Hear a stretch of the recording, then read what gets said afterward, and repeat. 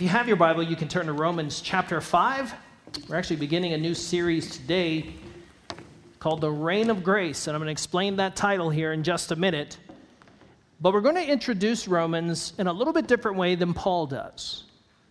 And so we're going to look at this passage in Romans 5 that actually tells us or summarizes what the theme of this passage is. It's verses 18 through 21. He says, so in summary, as through one trespass there is condemnation for everyone, so also through one righteous act there is justification leading to life for everyone. For just as through the one man's disobedience the many were made sinners, so also through one man's obedience the many will be made righteous. See, the law came along to multiply the trespass, but where sin multiplied, grace multiplied even more. So that just as sin reigned in death, so also grace will reign through righteousness, resulting in eternal life through Jesus Christ our Lord. Now, I have to tell you that I've spent many years studying this book, and the reason why I did not just jump into a Romans series when I first became your pastor about 6 or 7 years ago is because there were some things in the text, in the letter, that I personally was still really working out. There were a lot of little sticky theological issues there that I just wanted to come to some understanding of. So I've taken probably the last 5 or 6 years, I have a little journal. It's a little translation journal. I just write down the sentence in Greek from Romans and then translate it and then just think through it. And I've also done a lot of reading on it. But today, I think I figured out what the theme of this book is. Now, there's a different emphasis depending on the commentator. Like, if you read 12 commentaries of the book of Romans, you will read 12 different opinions about what the central theme is here. But I think it's what was just summarized here in Romans chapter 5. I think we're going to discover that this is a gospel presentation that addresses a problem. It addresses the problem. Now, Paul doesn't start the gospel out by addressing the problem. Paul actually starts his letter out by telling you what the solution is. But I want to start with the problem. Thousands of babies and mothers could have been saved if physicians had only listened to Dutch scientist and doctor Ignaz Semmelweis. There was a problem in the maternity ward in the hospital in Vienna where he was stationed. He was put over all of the doctors and all of the nurses, and he went there and he discovered that the death rate in the maternity wards was really high in the physician ward. But it was really low in the midwives' ward. And he thought, that can't be right. Doctors don't know how to deliver babies. And so what he did is he did a very rigorous study. He tried to determine through scientific means what the differences were between the way the midwives delivered babies and the way the physicians did. And he found there was no difference except for one. The doctors were also tasked to scientifically study cadavers. They spent their whole day cutting open cadavers and meticulously, scientifically writing down their insights, and they never cleaned their tools. And they would be called to the maternity ward, and they would rush to the maternity ward and deliver these babies without washing their hands or anything right after touching these dead bodies. And so Dr. Ignaz Semmelweis theorized, he hypothesized that what they were doing was they were transferring little particles of death to the moms and to the babies, and the moms were dying of postpartum fever. So here's what he did. He said, listen, from now on, here's what you're going to do. At the end of every workday, you are going to thoroughly wash all of your instruments. They weren't doing this before. And before you touch a woman in the maternity ward, you're going to make sure that you scrub down, and you scrub with soap and water, this new thing called soap. And then you can deliver the babies. Eureka. Shazam. Like the mortality rate went all the way down. It plummeted down to where the midwives' rates were also. Years later, Louis Pasteur discovered the existence of what we now know as germs. He was right. There were little particles of death that they were transmitting to the moms and to the babies. And death reigned until there was an intervening factor, the washing.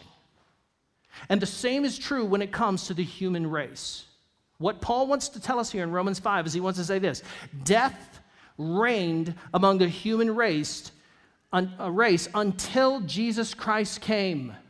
And when Jesus Christ came, he washed us in the cleansing flow, the cleansing blood of the cross. And this is what this book is about. We begin our series with this sort of chapter in chapter 5 because this is Paul's summary, going backward and looking forward.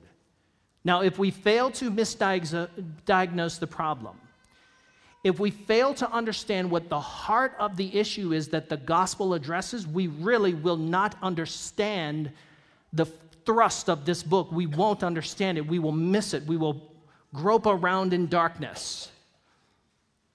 So Paul essentially has two purposes in writing this letter to the Romans. One is intentionally doctrinal, and one is intensely practical. So Paul's first purpose is to answer the question, why do people need the gospel of Jesus? Why do people need Jesus' gospel? Romans addresses the problem that the entire human race faces. Now, it's not just a Jew or Gentile problem. It's a problem that every person who has ever been born faces. And it's from Adam to Christ we have been under the reign of sin and death. From Adam to Jesus Christ we have been under the reign of sin, and through sin has come death to all human beings. And Christ inaugurates now, in place of that, the reign of life through grace. The reign of life through grace.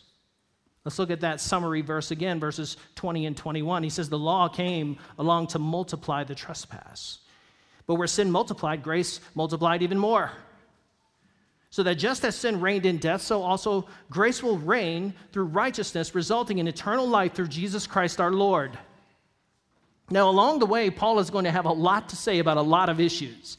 I mean, he's going to cover a range of issues, particularly as they relate to the practicalities of life in the Roman church. He is going to address Jew and Gentile relationships. All of that is true. But the point of this book is to address the problem we all face. It's a problem that Gentiles face. Whether you're a Roman or a Greek or a European or an Afghan or an Arab, or you're from Africa, you have this problem. It doesn't matter where you're from, you were born into a system that has been condemned, that stands condemned already. And so what Paul wants to do is to take us back to Genesis. What he wants to do is take us back to Genesis and reintroduce us to this challenge, to this desperate condition. Genesis 2:16 through 17, this is in the Lord God commanded, right? This word command is the word yatsar in Hebrew, and it means to issue a sovereign decree. He commanded the man, you are free to eat from any tree of the garden. So men had freedom. Men and women had freedom in the garden. They could make choices. He says, but you must not eat from this tree of knowledge of good and evil, for on the day you eat from it, you will certainly die. And there are three dimensions to human death that were introduced when they fell in chapter 3. You could remember them by 3 E's. The first one is expire. They expired biologically. They died physically. Now, they didn't just keel over and drop dead as soon as they ate the fruit, did they? No, what happened is that began, the moment they disobeyed God, that curse began to take effect. And what happened is they began to grow old. And eventually they will die of the disease of getting old. Getting old is a disease. And so they will expire biologically, they'll die physically. Second E is exile.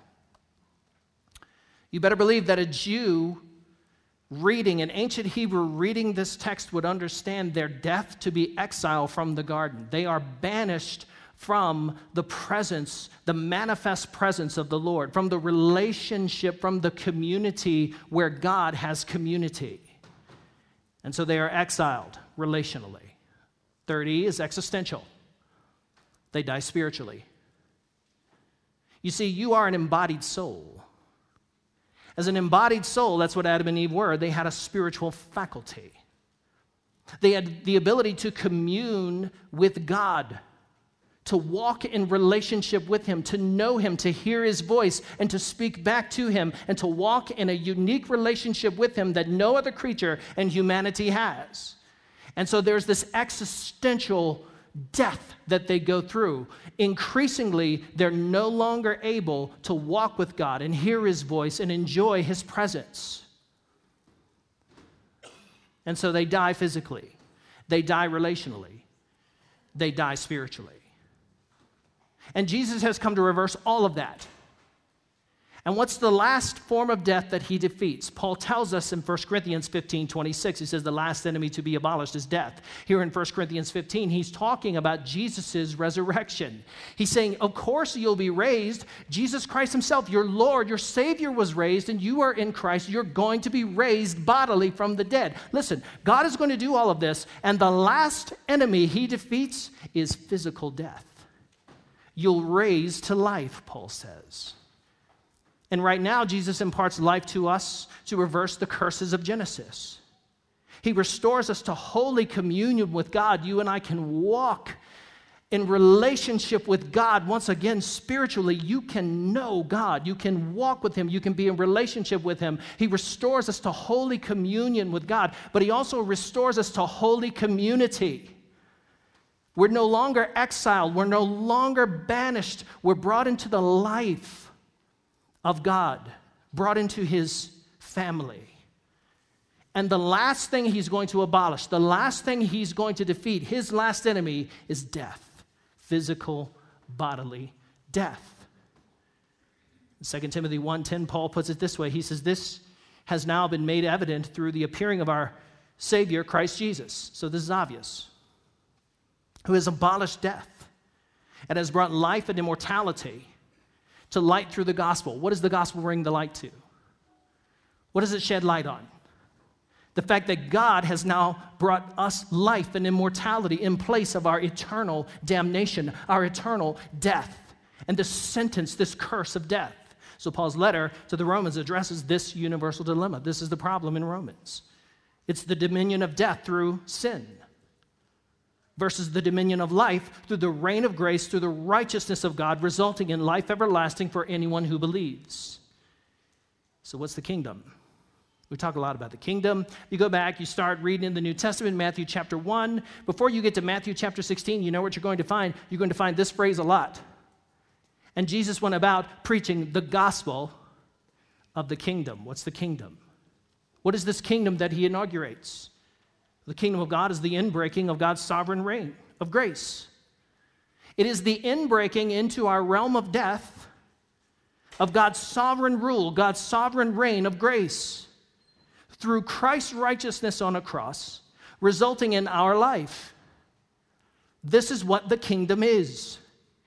God breaks into a system that is ruled by death and sin, and he introduces the reign of his righteousness in grace. So in chapters 1 through 12, there are essentially two summary statements that Paul makes, and he uses the word therefore to draw our attention to his purpose in the book. And if we miss either one of these statements, we only have one lens in the glasses. So if you only have this first one, have you ever done that? Have you ever gotten up in the morning and put your glasses on and you realize a lens has fallen out and you're walking around for 2 minutes going, what's wrong with me? I need to go to the doctor. Right? You can't see straight. You need both of these lenses, and if you're missing either one of them, you can't see Romans straight. The first summary here is because we have been justified by grace through faith, we are saved from sin's penalty. Because we have been justified by God's grace through faith, we are saved from the penalty of sin. The penalty that is due our sins is no longer upon us. And so this summary statement in Romans 5:1 says it all. Therefore, since we have been justified by faith, we have peace with God through our Lord Jesus Christ. Since we have been justified by faith, we have peace with God through our Lord Jesus Christ. This is a therefore. This is, okay, in light of what I just told you, from chapter 1, verse 1, all the way up to chapter 5, verse 1, I've been trying to tell you, you're justified by faith. And so he uses some terms here that we're going to get to know in this gospel, in this letter. He tells us about justification. What is justification? The reason we are not Catholic, the reason why we are Protestants and Reformed, we're Reformed Catholics, the reason is because we divided on this issue right here. Because the Reformers said this: justification is not the infusion of God's righteousness to you, right? Justification is the impartation of Jesus' righteous status. Justification is the legal and forensic declaration that you stand in the right in God's court of law. Now, are you condemned? Yes. Is the right definition of justified just as if I'd never sinned? No. That's wrong. You and I are guilty. God doesn't treat you just as if you had never sinned. God actually condemns you. God says the guilty verdict is upon you, but there's someone who steps between you and a holy God. And he takes the punishment that is due your sins upon himself on the cross. And he imputes his right standing before God to you, and your sins are laid upon him. You understand? So now you stand, yes, you're condemned, but you're absolved because you're in Christ. You're in his righteousness. So this is a legal, forensic declaration that you stand in the right, whether you feel very righteous or not. And then he says, it's by faith. What does faith mean? We're going to discover in this book what the definition of faith is. Faith, very simply, is receiving trust, is trusting reception. It's coming to God with an open and empty hands to receive from him what you could not possibly give yourself. It's a free gift, and we receive it from him. So we bring nothing to the table. We bring no righteousness. We bring nothing to this deal. It's a free gift of righteousness. And then we're going to learn about reconciliation, peace, this idea of having peace made with God. And he's not just talking here about inner tranquility. No. A sort of blissful feeling that you have. Relational harmony. No, he's talking about you and I as the enemies of the cross, as the enemies of God, in open war and sin and hostility toward God. God has sued for terms of peace. He has actually provided a way that you and I could no longer be his enemies and have enmity between us. The second summary of chapters 1 through 12 is this: because grace reigns in the life of the believer, we are freed from sin's power over us. Now, if you miss this lens, you don't understand Romans. You can't. This other summary is in Romans chapter 6, verses 6 and 12. He says, for we know that our old self was crucified. Our old self was crucified with him so that the body ruled by sin might be rendered powerless, so that we may no longer be enslaved to sin. He says, therefore, what does this mean for the Christian life? Do not, verse 12, let sin reign in your mortal body, so that you obey its evil desires. Now, other than one summary in Romans chapter 8, he doesn't mention justification again for the rest of the book. So if you think that Romans is only about being justified by faith, declared righteous in God's court by faith, and you try to shoehorn the rest of the book into that subject, you won't be able to do it. There's a whole lot of book left. 10 more chapters. And now he's going to tell us what a justified Christian does, what the effect of grace is in our lives.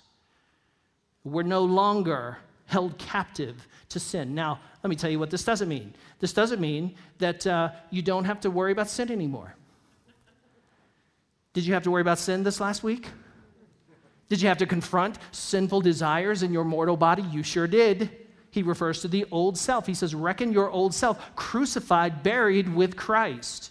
The analogy I like to give is just imagine for a second that you just purchased a new house.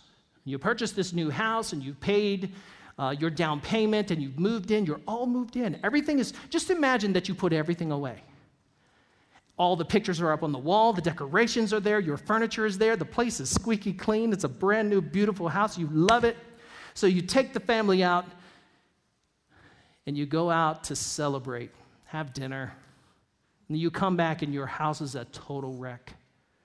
You come back and there's food all over the counters and all over your kitchen island, and the fridge door is left open, and things have been pulled off the wall, and things have been knocked over and broken, and your furniture's turned upside down, and you're like, did somebody break into our home? And then you hear a sound up in the attic upstairs. And so you let down the ladder and you take your little flashlight up there, and sure enough, who do you find upstairs? The previous tenant. He's still living there. And you say, hey man, get out of my house. And he says, no, I'm not getting out of your house. I'm not leaving your house. And you say, you better get out of my house or I'm going to call the police. I'm going to go get my gun. You're going to leave one way or another. You're going to leave vertically or horizontally, my friend.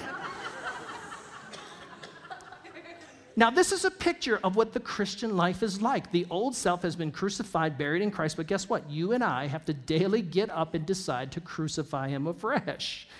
We have to keep him on the cross where he belongs because he still wants to live there. He still wants to wreak havoc, and if you allow your mortal bodies to be enslaved again to sin, he will wreak havoc in your life. And so this book is not just about how you get right with God. This book is about how you become transformed by the renewing of your mind in the truth. And if you miss that, you've missed Romans. So the grace that saves you also sanctifies you. The grace that saves you and delivers you also trains you for godliness and righteousness. Paul's second purpose is intensely practical.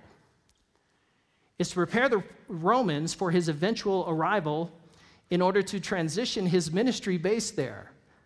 Now, God called Paul to take the Gospels into territories where it hadn't been taken before. He hasn't called everyone to do this, but he called Paul to do it, and he's called all of us to support that sort of missions work, that apostolic work. Here's what he says at the end of the book, Romans 15, 19 through 24. He says, as a result, I have fully proclaimed the gospel of Christ Jesus from Jerusalem all the way around to Illyricum. My aim is to preach the gospel where Christ has not been named, so that I will not build on someone else's foundation.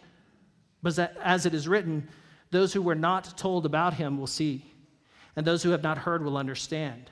And that is why I have been prevented many times from coming to you. But now I no longer have any work to do in the present regions. Hear what Paul is saying, that he saturated the Mediterranean coast with the gospel such that he has to come to Rome. And what does he want to do? He says, but now I no longer have any work to do in those regions, and I have strongly desired for many years to come to you whenever I travel to Spain. For I hope to see you when I pass through and to be assisted by you for my journey there, once I have first enjoyed your company for a little while. What is Paul saying here? Paul is saying, my goal has been for many years to get to Spain. Like, I want to get all the way to Europe. I want to go to Spain, and so what I'm going to do is I'm going to transfer my base of operations, my missions base from Antioch to Rome so that I could reach further and further into Europe. I've heard about these weird white-faced Europeans. I want to see what they look like. And I want to tell them about the good news of the Lord Jesus Christ. So his second reason is intensely personal and practical. He wants to get there to further his ministry into unknown territories. Isn't this a miracle? We're reading this 2,000 years later, and here we sit. Here we sit in a place he could not have imagined that would exist on earth. And the gospel is everywhere. Praise God. So Paul's aim was to preach the gospel in Rome where it had already taken hold, and then to push further into new frontiers to bring the gospel to new people who had never heard it before. Everyone needs the gospel, everyone. What is the gospel? When we talk about that, what are we talking about? So I just want you to hear me. I want you to hear me. Listen to me. I want every person in this church to understand what the gospel is. And I fear too often that when we talk about the gospel, we only are talking about me, myself, and I, and my personal Lord Savior, Jesus Christ, right? Like that is mostly what I hear when I hear people talk about the gospel. I want you to understand that the gospel is not firstly and foremostly about you or about me. The gospel is God's royal announcement that his rightful king, the world's rightful king, has been born into the world. That rightful king is the Son of God, and he has been born into the world to save sinners. Now, if you miss the first part of that statement, my friend, you have a reductionistic gospel. You're just reducing the gospel to how it applies to me, but you need to understand that God has a bigger story going on. And his story is the good news, the royal announcement that his king has come.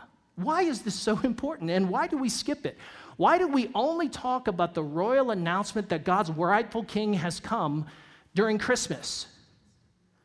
That's the only time we talk about it or sing about it. But that's the most important thing in the gospel that you can understand. Here's why. Because God has come to save sinners from their sin. How do the two relate to each other? Every sinner is living in a state of self-rule. Every sinner is living in a state where they say, no, God did not say that. Did God really say that? I don't think he did say that. I think I can live according to my own authority, my own life. I can run my life myself. No, you can't. Actually, no, you can't. Just look at your life. Have you done a good job? How's that working out for you? Right? No. Everyone needs to hear that there is a sovereign God who has sent his royal Messiah. That's what the word Messiah means. It means the anointed king. He has sent his Messiah, his Christ, his Son, the Son of God and God the Son. And he has sent him into the world to declare to you, you are his. Your life is not your own. And he bought you with a price. And he paid the price for you so that he could introduce you to his sovereign, benevolent reign. So that you would not have to grope around in the world in darkness, living according to what you think is right, to what you think is true, but you could come to his word and live under it and flourish by it.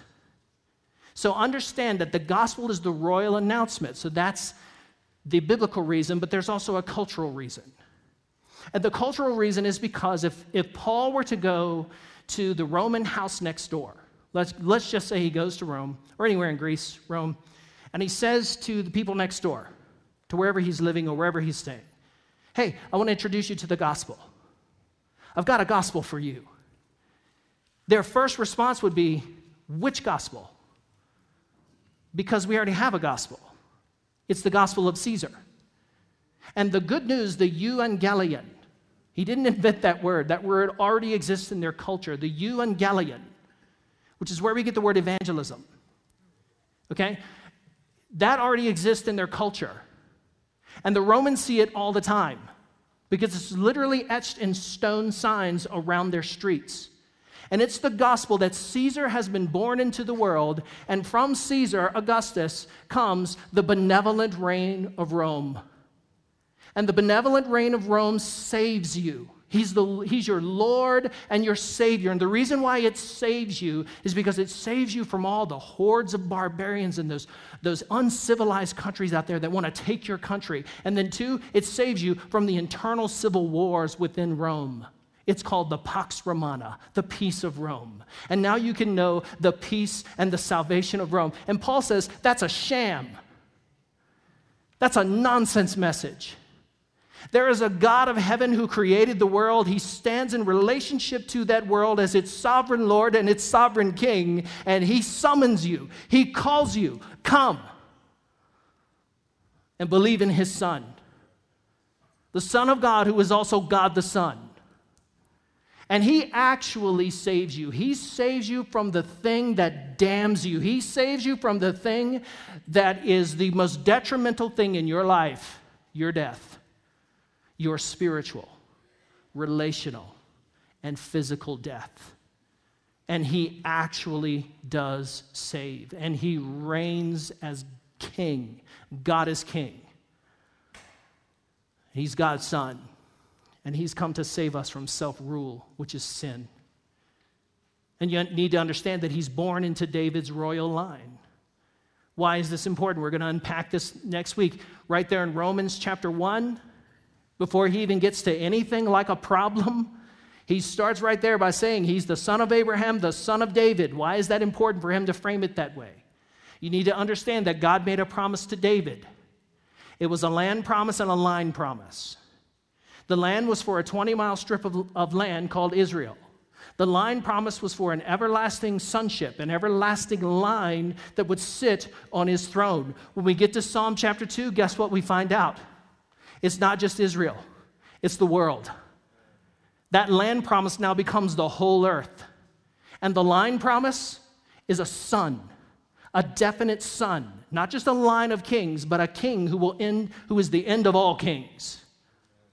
And that's what we find out in Psalm chapter 2 and many other passages. So the reason why you need to know that he's the son of David is because he fulfills that expectation. He is God's royal son. I'm telling you, you forget that and your explanation to someone about the gospel, you haven't even presented the gospel. You haven't. And then he lived a sinless life. Why is this important? Why is it important to explain to people that Jesus lived a sinless life? Why? Because as we read in Romans chapter 5, through one man's disobedience came sin, and through sin, death. And now through one man's obedience, one man's sinless life, comes life. And through that life, through that grace, we have eternal life. He qualifies himself. He demonstrates that he is God's lamb. Why did he die on a cross? To defeat the ultimate symbol of our suffering and shame and our sin. And why did he rise from the dead? He rose from the dead, victorious over sin, death, and hell, but also to vindicate his claim that he is Savior and he is Lord and he is God's only Son. And he ascended to the throne of heaven. It begins with the royal announcement that God's rightful king has come, and the story ends with him acceding to the throne of David, high above all rule, power, and authority.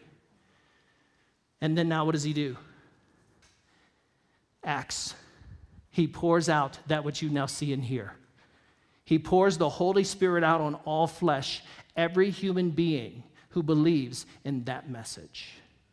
Every human being who believes that God sent his Son to save the world. And so we come with open and empty hands to receive this free gift of salvation. It's good news. It's the best kind of news because it solves the worst kind of problem, the greatest enemy that you and I face. And the good news is this: God thinks that enemy is his enemy. Let's pray.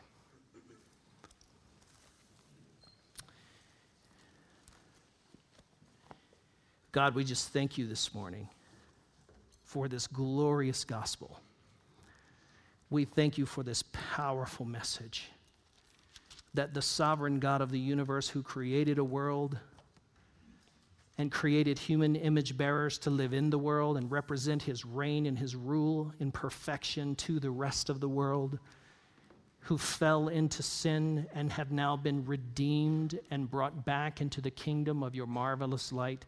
God, we thank you that there's no power on earth, there's no power in hell that could have possibly stopped you from doing that. And you have done it. And we sit here 2,000 years later as a testimony that you have done it. And we look at a book like this and we're astonished. We're blown away that this gospel that is just getting started in Rome and Europe has now spread to the rest of the world. Praise God for it. And so, Lord, we humble ourselves and we make the good confession today. If you're a believer, my encouragement for you this morning is to embrace the gospel, to embrace the message, the announcement that God's King and Lord and Savior, that he sent into the world as his sinless and spotless lamb, that he's your King and Lord and your Savior. Will you do that this morning? Let me ask you, what is in your life right now where you're still allowing self-rule? Is there a habit? Is there a place in your heart where you're still saying, no, not your word, my word? Not your authority, my authority. Will you just surrender it to God right now? Maybe that's all you can do is just say, God, I surrender this. I give this over to you, and I ask you, Lord, that you would cleanse me of all unrighteousness and that you would fill me with the power of the Holy Spirit and that I would be able to walk according to your word Help me, Lord. And if you're an unbeliever and you're sitting here this morning, you are living in a state of self-authority, self-rule, under your own word, under your own law. It's called lawlessness. And would you repent this morning and turn to Christ with open and empty hands? You don't bring anything to the table. You don't bring any works. You don't bring any self-worth. You don't bring any value. What you bring is actually an empty life, an empty heart, and empty hands that is being ruled by sin. And will you come to the Lord who loves you? He loves you more than his words could say. That's why Jesus died on the cross, because that symbol tells us everything we need to know, that God has given his all for us. Would you just repent and turn to him today? Would you embrace by faith the work that he has done for you? God, we know that our salvation is not our gift to you, it's your gift to us. And as believers and new believers, we sing praises to your name. We thank you for it in Jesus' name. Amen.